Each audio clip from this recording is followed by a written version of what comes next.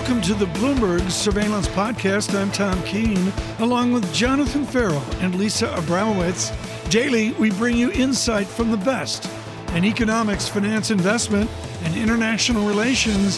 Find Bloomberg Surveillance on Apple Podcasts, SoundCloud, Bloomberg.com, and of course, on the Bloomberg Terminal. Lizanne Sonders joins us now, the perfect guest to discuss this with. From Charles Schwab, the Chief Investment Strategist. Lizanne, great to get your time on this program this morning. Just your reaction, Lizanne, to the news of the last 24 hours that we were talking about through much of yesterday afternoon into this morning.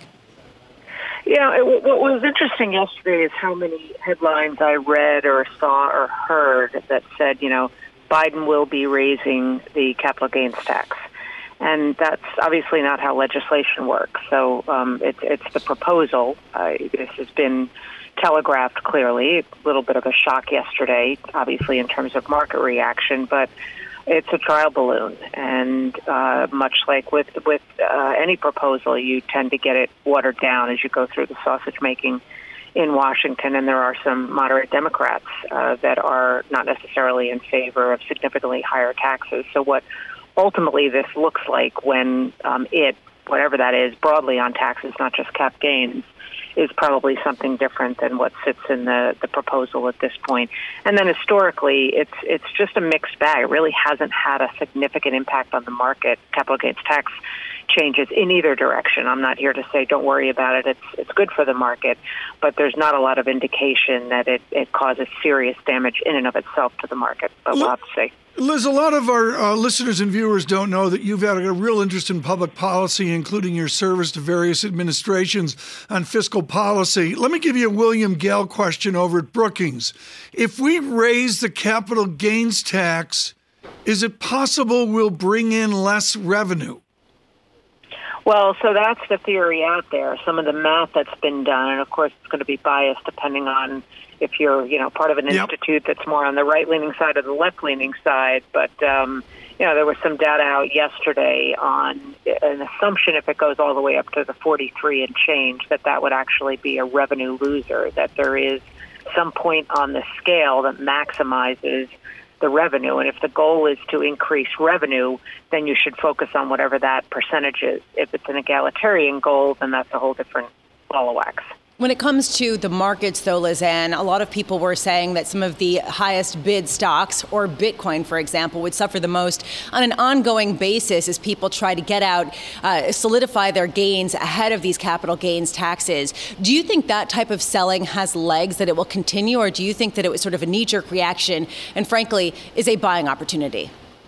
Well, I think it's sort of yes and yes, and not so much the buying opportunity. It was a knee-jerk reaction, but that doesn't mean that all the selling is done and that one day gives you an entry point. I think sentiment has been so frothy and so stretched, and we've talked about this before in this program. In and of itself, that doesn't suggest a contrarian move in the economy, but it increases the risk to the extent there's some sort of negative catalyst. That's what happened to a large degree last year. We really frothy sentiment in January and February, and then, of course, we got the mother of all catalysts with COVID.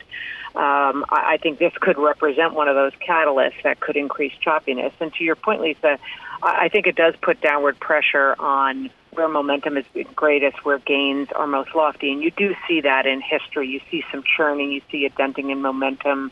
You do tend to see a bit of a weight on some of the higher valued stocks. And any selling that occurs in anticipation of that, of course, tends to be focused in stocks that have the biggest gains. Well, Lizanne, putting aside the capital gains taxes for just a moment, we've gotten earnings that have beaten, on average, pretty significantly. They've been very good. What is the market looking to fundamentally? If yes, it is perhaps getting a bit of a hit from this proposal, which is not going to necessarily get passed as it is. What does that tell you about what's driving the market right now? Well, here's the funny history about earnings and stock market performance. We know they're connected, but there's more of a lead-lag situation than I think people generally understand. If you go back the entire history of the S&P 500 and you break earnings into various zones, maybe no surprise, the worst market performance has come when earnings are in total plunge mode, down more than 25%. But once the market starts to price in the inflection point back up, the best performance comes when earnings are still down between negative 25% and negative 10%. It's that acceleration off the lows that gives you the huge pop in the stock market in anticipation of the improvement. By the time you get to more than 20% earnings growth, you're down into the very low single-digit return territory because at that point the market has priced in the surge. So I think a lot of that is what you're seeing. You've seen a market that over the past year has done extraordinarily well, in part pricing in the earnings growth we're now experiencing. What's your SPX level out 12 months? I mean, give us the Sonders level of bullishness. You know I don't do that. I know, but give me a tone. Give me a... I like getting Lizanne, it's Friday. Nobody's watching. Nobody's listening. I think they're bickering. It's of no value to individual investors. I don't know where the market's going to close today at 4 o'clock, See how she gets going? See that, John? December 31st. Tom, I just don't see the value of that exercise. Lizanne, forgive him. You know, I've done this routine with Tom now for years, and he's still asking you that question. Lizanne Sonders there, Charles Schwab, Chief Investment Strategist. Lizanne, it's great to catch up.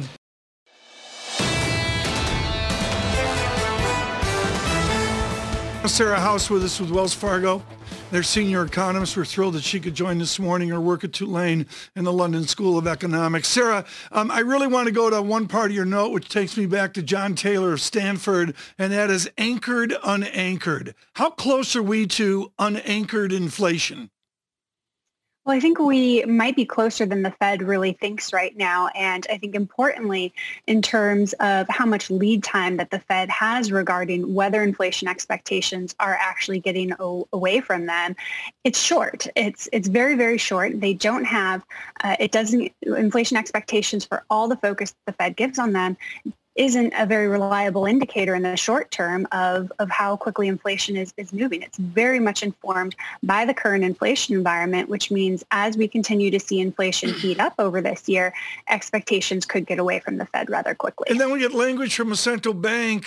I guess tapers the phrase, but I'll let you decide what the language is. Russia's central bank moments ago, jawboning up a rate increase out there. Ruble moves fractionally from a 75.50 down, breaking through 75. Stronger Russian ruble. What kind of language do you expect to see from an American central bank when and if they have to go with the anchor or the unanchored, I'd say?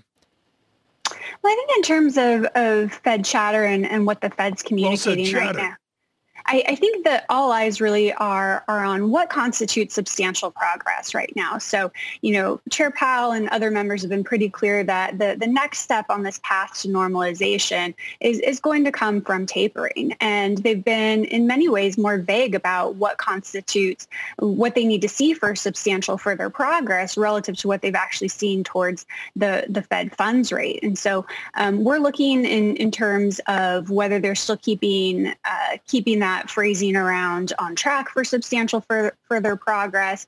And really it comes down to, I think, more so what's happening on the labor market front. We know we're going to get this pop in inflation this year, but that is not the Fed's primary concern. It's really coming down to what we're seeing in terms of the labor market and if that's moving along nicely enough as far as the Fed is concerned. John, what's so important here is wage inflation. We're months from wage inflation, aren't we? Oh, totally. That's why we're not going to have a conversation about raising interest rates for a long time, and this will come down to the balance sheet. So, Sarah, is this just a case of see you in June? I think next week's meeting very much is. So I think it's going to be very quiet, non-event. I don't think we're going to get really any change in tone at all coming from the Fed, as much as Chair Powell will be pressed in his press conference. And so I think in every Fed meeting is important, but some more so than others, and this is just not one of them. Tom's right to bring up the wage issue. Let's talk about the compositional story that I think we'll spend a lot of time on over the next couple of months. What will the wage picture look like with that in mind? Well, I think the wage picture is actually firming a lot faster than people expected. So yes, we're down about 8.5 million jobs relative to where we were before COVID, but there are pockets that are really struggling for workers right now. And in fact, we're already seeing wage growth firm. Look at what's happened with the ECI in terms of manufacturing, in terms of transportation, in terms of construction. And we get ECI data next week for the first quarter, and I think that'll show that we're seeing wages on that measure, which does control for composition, increasing, 2.25%, almost 2.5%.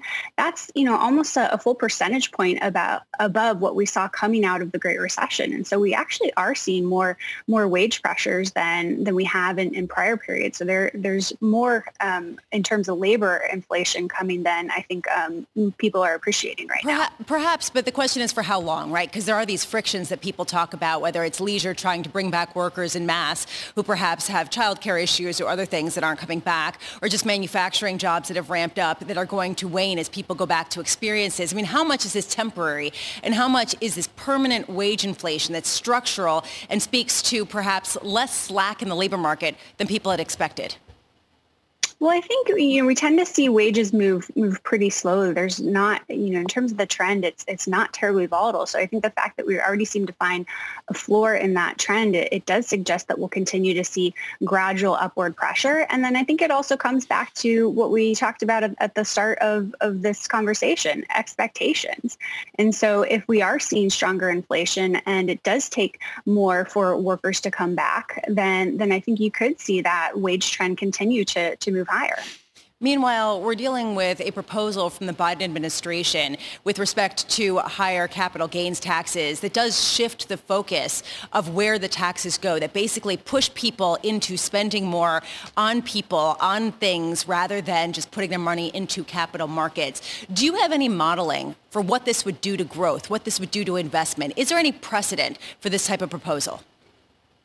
Well, I think in terms of how this could potentially affect the outlook, and the fact that it could help stabilize the deficit. We saw the deficit actually increasing before COVID, and that was really driven by more entitlement spending than anything else. So to the extent that we are seeing plans for spending that actually might go to factors that boost productive capacity in the economy, I think that has a very different implication in terms of how that spending manifests, and if you are actually trying to meet some of that with actually bringing in stronger revenues as well. So I think it really depends on how we are spending, whether that raises the productive capacity in terms of that deficit outlook. And I think when it comes to the focus on corporations right now, it's really a matter of following the money. Labor share of income has been declining since the 70s. And so I think if we are looking at ways to potentially stabilize that deficit picture, you are going to have to shift more towards the corporate side. Sarah, very quickly here, what do you see on CapEx? What's the Wells Fargo prediction of what companies actually do? I don't buy for a moment there's a CapEx plan when I see the share buyback tone of the first earnings reports. Well, I think we've already seen a lot of CapEx in many ways pulled forward, at least when it comes to the high-tech CapEx that has helped, so many of us work from home. But I think as we continue to see some of these supply constraints affecting more of the good side of the economy, you are seeing some of that more traditional CapEx come back as companies are thinking a little bit more about expanding capacity. Because right now, for many companies, they're losing out on sales because they cannot meet demand. And so I think that helps underpin the CapEx recovery that's already well underway. Sarah, we've got to leave it there. Sarah House of Wells Fargo on the US economy and the outlook with the Federal Reserve meeting just next week.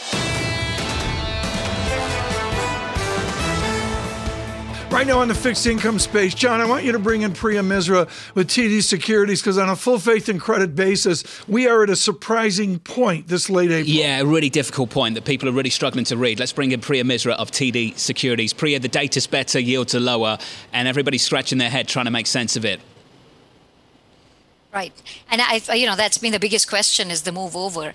Well, we would argue if you decompose the decline in rates, it's all been led by real rates. So I think the markets finally heard the Fed, that the Fed is going to be extremely patient, that they're going to see actual data, not just forecasted data. And so therefore, with the Fed controlling the front end, not even talking about tapering, I think that limits how much rates can rise. But when we look ahead, there's a lot of supply. We have auctions next week. We have data that's going to continue to look better. We do think that rates are going to continue to head higher. So I'm still looking for 2% on the 10-year by year end. So you don't think we've tested the tolerance, really, of this market, this economy at 175, 177? No, I think Particularly when we look at real rates were not that high, even in the move. Much of it was inflation expectations. So therefore, and you look at broader financial conditions. I mean, that's what the Fed's looking at. Broader financial conditions are still extremely easy. So when you talk about testing, I would look at real rates closer to zero on the 10-year. I think that's a level where the economy shows signs of stress and financial conditions start to tighten. That's when the Fed will step in, but we're pretty far from there. Priya, can 10-year Treasury yields rise to those levels, to your expected 2% by year end, if we don't get a commensurate move of any sort over in Europe, over in Japan? In other words, can the U.S. go it alone with rates increasing on the longer end without a similar move elsewhere? Great point. I think, global rates do provide sort of a soft ceiling on the 10-year. But how wide can that spread go? We do expect bonds to sell off a little bit, but we expect treasuries to really underperform. I mean, but there's a limit, right? Because if the Japanese investors can come into treasuries, European investors will find better yields in treasuries. So I think it's important to look at global rates. We are a little heartened by the fact that the PMI data has come in a bit better. The pace of vaccinations picked up in Europe. So expecting some lift in those European rates over the course of the year, and that's going to allow treasuries to continue to rise in yield. On a technical perspective, we've seen that institutions, pensions have been rebalancing into treasuries. You've had buying not only from overseas, but also internally to try in the U.S. to try to capture these yields, to lock them in ahead of what some people think is going to be turbulence in risk assets. How much does that buying suppress yields and sort of act as a cap, at least in the near term, to how high rates could go? I think there is some of that, absolutely. We've seen treasury stripping data going up. And so I think if in isolation, that would have potentially put a cap to how steep the curve could get. But here's the issue. The U.S. Treasury is issuing 20-year, 30-year, 10-year. They're issuing a lot of long-end paper. And we don't think they're going to start to cut back any of that, particularly if you're going to get another $4 trillion of overall fiscal package. So, I think the pension buying helps, and it limits how steep the curve can go and how high long-end rates can go. But I don't think it's enough to offset all the treasury supply that the market will have to take down over the next few months. Priya, we've been wrong so far on a big move in inflation, a big move in rates. What will be the catalyst to finally get rates move? Is it something about economic data, or is it more about the financial system? I think it's about sustainability. I mean, it's the T word. It's how transitory is this? What the market, I think, is trying to grapple with is we know this economic data is great. This is all reopening, fiscal stimulus. Well, how much does behavior change? We're all becoming behavioral scientists. Does behavior change? Do we all start using up, pent-up savings? And is that reopening related pickup in growth? Does that translate into a sustained increase in demand and a sustained increase in inflation? And that's what the Fed's watching for as well. We're a little skeptical that you'll get this massive pickup in catch-up service spending over the next year. If you didn't take a single vacation last year, do you take 4 vacations this year or 6 vacations? Unlikely. Well, so, we still have a bit of a muted growth, but I think that's the key question. I think someone in the Keene household is trying, Priya. Someone's trying to get 4 vacations this year. TK's under pressure. No, I can't do 11. Priya Misra, TD Securities Global Head of Rate Strategy. Priya, great to catch up.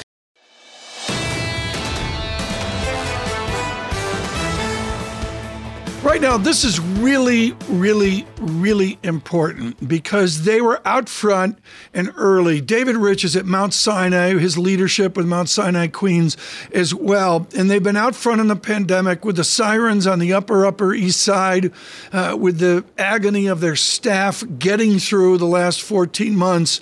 And now the celebration that we're beginning to see that, yes, things are better. Yes, things are, quote, almost over. Dr. Rich joins us for an update. David Rich, what is the almost over measurement right now as we go into a wonderful spring weekend? Can you call pandemic ending soon?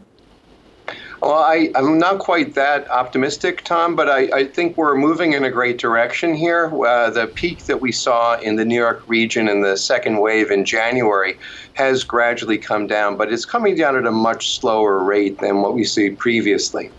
What we're seeing in our health system is that now there are between 200 and 250 patients. The number varies a little bit day by day. and the peak was somewhat over 500 in January. So it is a very slow decline, but we're learning to manage and to live with this disease in our health system as we try to do everything else to maintain the health of New Yorkers. Dr. Rich, we've been talking about CDC guidance around people who have been vaccinated and guidance in terms of what they can and cannot safely do. And there is a question of whether their decision is being driven from a scientific basis or whether it's being driven from a political basis to get people to do things in a certain way, to message that there isn't a bifurcation in the haves and the have-nots. What's your view on science's role in dictating based on both the science as well as the political and ethical methods that are going on? I think that the role of science is to provide data, but also let's not forget that there is a branch of medicine, medical ethics, that also has very important things to say. And I believe that medical science, medical ethics can inform public health officials, including the CDC, as they make very important decisions. I was impressed by reading the New York Times article, I think just yesterday, about a concept of a 2 out of 3 rule, where we consider indoor versus outdoor settings, vaccination status, distancing, masking as very important ways that we can move forward. And I expect that we'll see evolution in the way that our states and and frankly the federal guidelines evolve as a greater proportion of the population is vaccinated. Dr. Rich, I've got to go to your direct skill because it's really important right now. And this is, of course, the hematology of Thomas Jefferson, the Cardezza Foundation. Your opinion, please, on the blood study of the Johnson & Johnson vaccine. The blood, I'm not sure which blood study you're referring to. The clotting, yeah. The clotting worries of the J&J. My fault, I'm sorry. Yeah. This is a very, very rare phenomenon. It's actually interesting. As a cardiac anesthesiologist, we know a variant of this type of problem very well over the years, a syndrome called heparin-induced thrombocytopenia, which is where a drug that we use to thin the blood and prevent clots to facilitate heart surgery causes a rare immunologic reaction, which is the same thing, antibodies to a type of platelet receptor, PF4. And when that happens, it's a paradoxical thing because it causes clots, as we've seen some very severe clots in the brain and potentially in other parts of the body. But it is so exceedingly rare that I'm very optimistic that the CDC, ACIP, the group that advises the CDC on immunization, will probably proceed with a warning saying there is a very, very rare risk, but the real risk of dying from COVID probably vastly outweighs the risk of this very rare hematologic problem, perhaps by a millionfold. We'll have to see exactly what the scientists that advise the CDC come out with. So in the times of past of diphtheria and typhoid, we just said, shut up and take the vaccine, take the medicine, take the antibiotic, whatever. What will be your prescription for our viewers and listeners once we get done with the CDC study?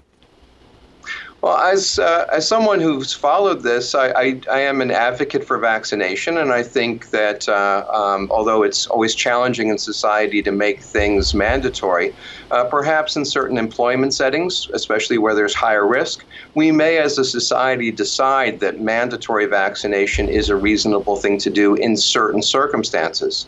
Already, certain educational institutions are thinking about what it means to come back onto campus for students and potentially requiring vaccination for all students. So I think we already see examples of that in society. Dr. Rich, thank you so much with Mount Sinai this morning, and of course with his expertise on hematology as well. This is the Bloomberg Surveillance Podcast. Thanks for listening. Join us live weekdays from 7 to 10 a.m. Eastern on Bloomberg Radio and on Bloomberg Television each day from 6 to 9 a.m. for insight from the best in economics, finance, investment, and international relations. And subscribe to the Surveillance Podcast on Apple Podcasts, SoundCloud, Bloomberg.com, and of course, on the terminal. I'm Tom Keene, and this is Bloomberg.